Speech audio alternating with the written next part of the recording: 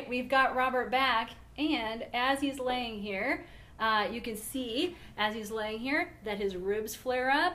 Now, a lot of times this can be even more so, but this is still a good flared rib cage. What you can't see is that his left rib cage is a little flared up more than the right. Perfectly normal. We all have an asymmetrical tendency because your diaphragm's asymmetrical by design. It's just anatomically made that way.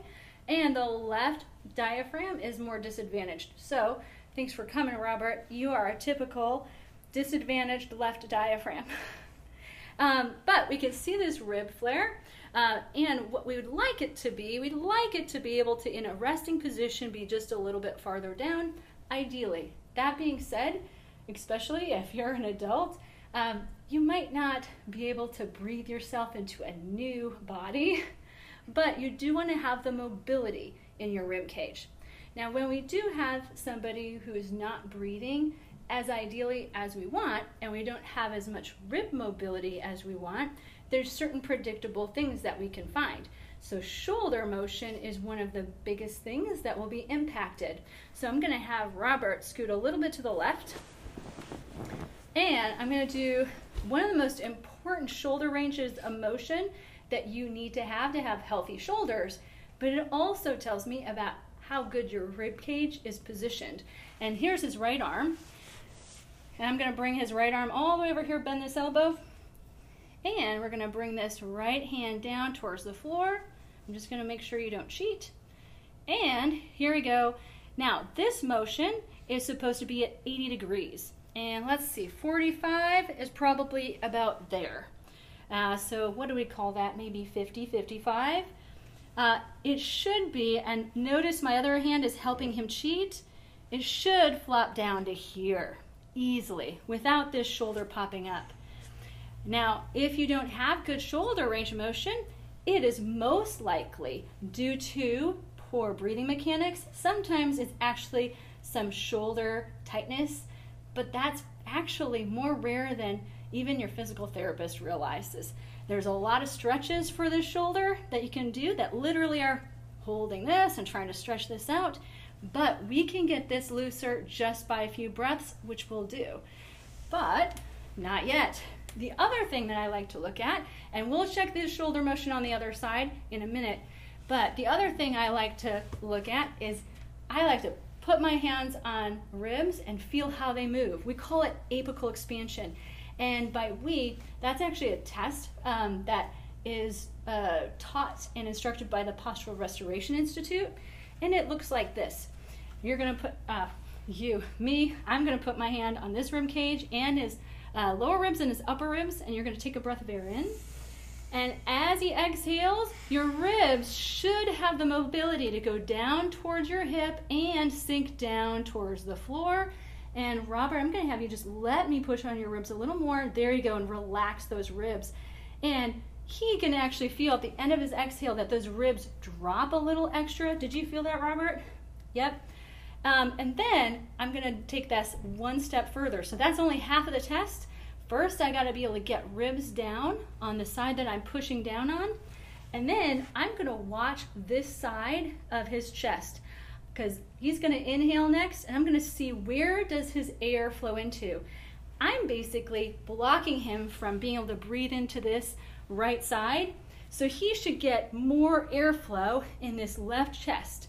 He shouldn't be getting all the airflow into his abdomen because guess what? Lungs aren't down here, lungs are up here. And I'm blocking his right side from filling, so I should get more expansion in the left side. So let's see if you can survive a right lung collapse, okay? I say that jokingly. Take a breath of air in, exhale all the way out, ribs come down.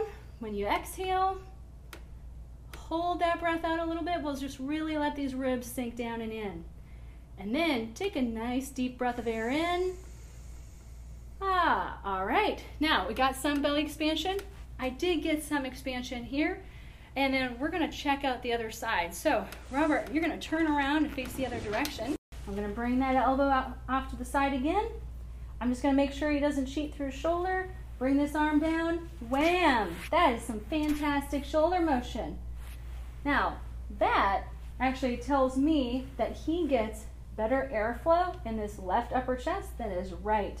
So the shoulder girdle is right on top of the rib cage, and if this sucker is deflated and doesn't have very good air support, then the position of the shoulder socket's different, and we're going to have changes in shoulder motion. But he's got a little more air support under here, so he actually has better shoulder range of motion. Hey, and that left shoulder in a better position overall for your posture and for arm movement. Now we're going to verify this. So when I was on the other side, I pushed on his right rib cage, and I actually was checking to see how good his airflow was up here. And we got belly breathing and some airflow here, but now I'm going to be checking how his airflow is here on the right side. And I'm going to guess that it's limited because his right shoulder range of motion was limited on the right. So we're going to compare the two. I'm going to push on this rib cage, Robert. Take a breath of air in through your nose. Exhale all the way out. And I'm going to glide the ribs down towards his hip and sink them down towards the floor. And Robert, can you feel that I can't get these ribs down as well? It's really hard. I can feel it. I'm going to let you breathe. But when I bring my hands down, but his ribs down, there's no, and I know that's not a technical term, but it should sink a little extra. That sinking moment is the diaphragm fully doming up and relaxing. And you should be able to get there, especially with my help. But it's really hard for me even to do it. So let's do it again. Take a breath of air in. Exhale all the way out. Okay, that's hard for me to do. And then I'm going to judge his inhalation. Go ahead and take a breath of air in. And when he breathes in, he gets airflow down here, but definitely less up in this right upper shoulder or chest. All right, I'll let you relax. So we can look at rib mobility, we can look at shoulder range of motion, and there's some other shoulder ranges of motion that can be limited as well. That internal rotation motion is the most easy and reliable one. But we can also look at his neck motion, and even his hip mobility can be changed or disrupted because of airflow. The reason why it is for the neck is because your neck is right on top of your rib cage, and if you overuse your neck for breathing, and as we call it accessory neck breathing, so if you use it as an accessory neck breather more chronically, it's going to change your neck motion and tighten up your neck. Now, when you have an asymmetry like Robert does, so he's got better airflow in this left upper chest than the right, usually what you find is more right-sided neck tension, and that will limit neck rotation to the left. And he'll have more range of motion going to the right because this right neck, it will limit left rotation. So let's check it out. All right, we're going to check your neck out, Robert. And relax. I'm going to turn your head to the left. And that's about it. You feel that? Mm-hmm. That is it. And then we're going to check to the right. And boom, so much easier. Night and day. And that is because you're not getting as much airflow here. So these right neck muscles overwork much more so all the time. And that's going to limit and affect your neck range of motion. All right, so I got Robert on his side. I'm going to check his right hip motion. And it should be better. I also tell people this is my way of testing whether you can stand correctly on your right leg when you're upright and center your pelvis, your rib cage, and your head over your right leg. In order to do that, let this leg relax.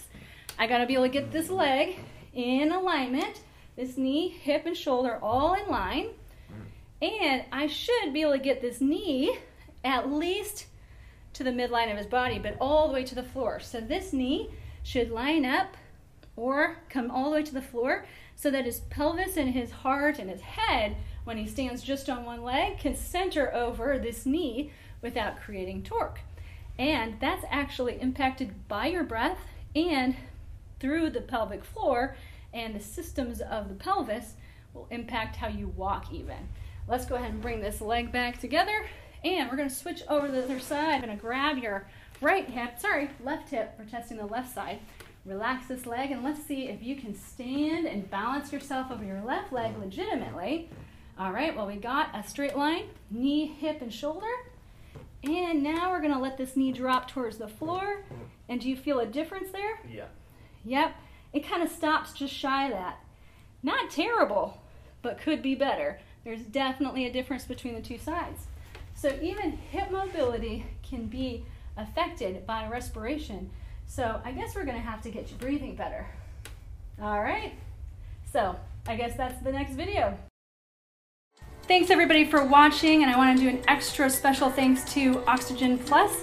I hope you learned something, and if you'd like to find me, you can find me at sarahpetrich.com, sarahpetrich.com, or if you want to learn more about Oxygen Plus, you can find them at oxygenplus.com.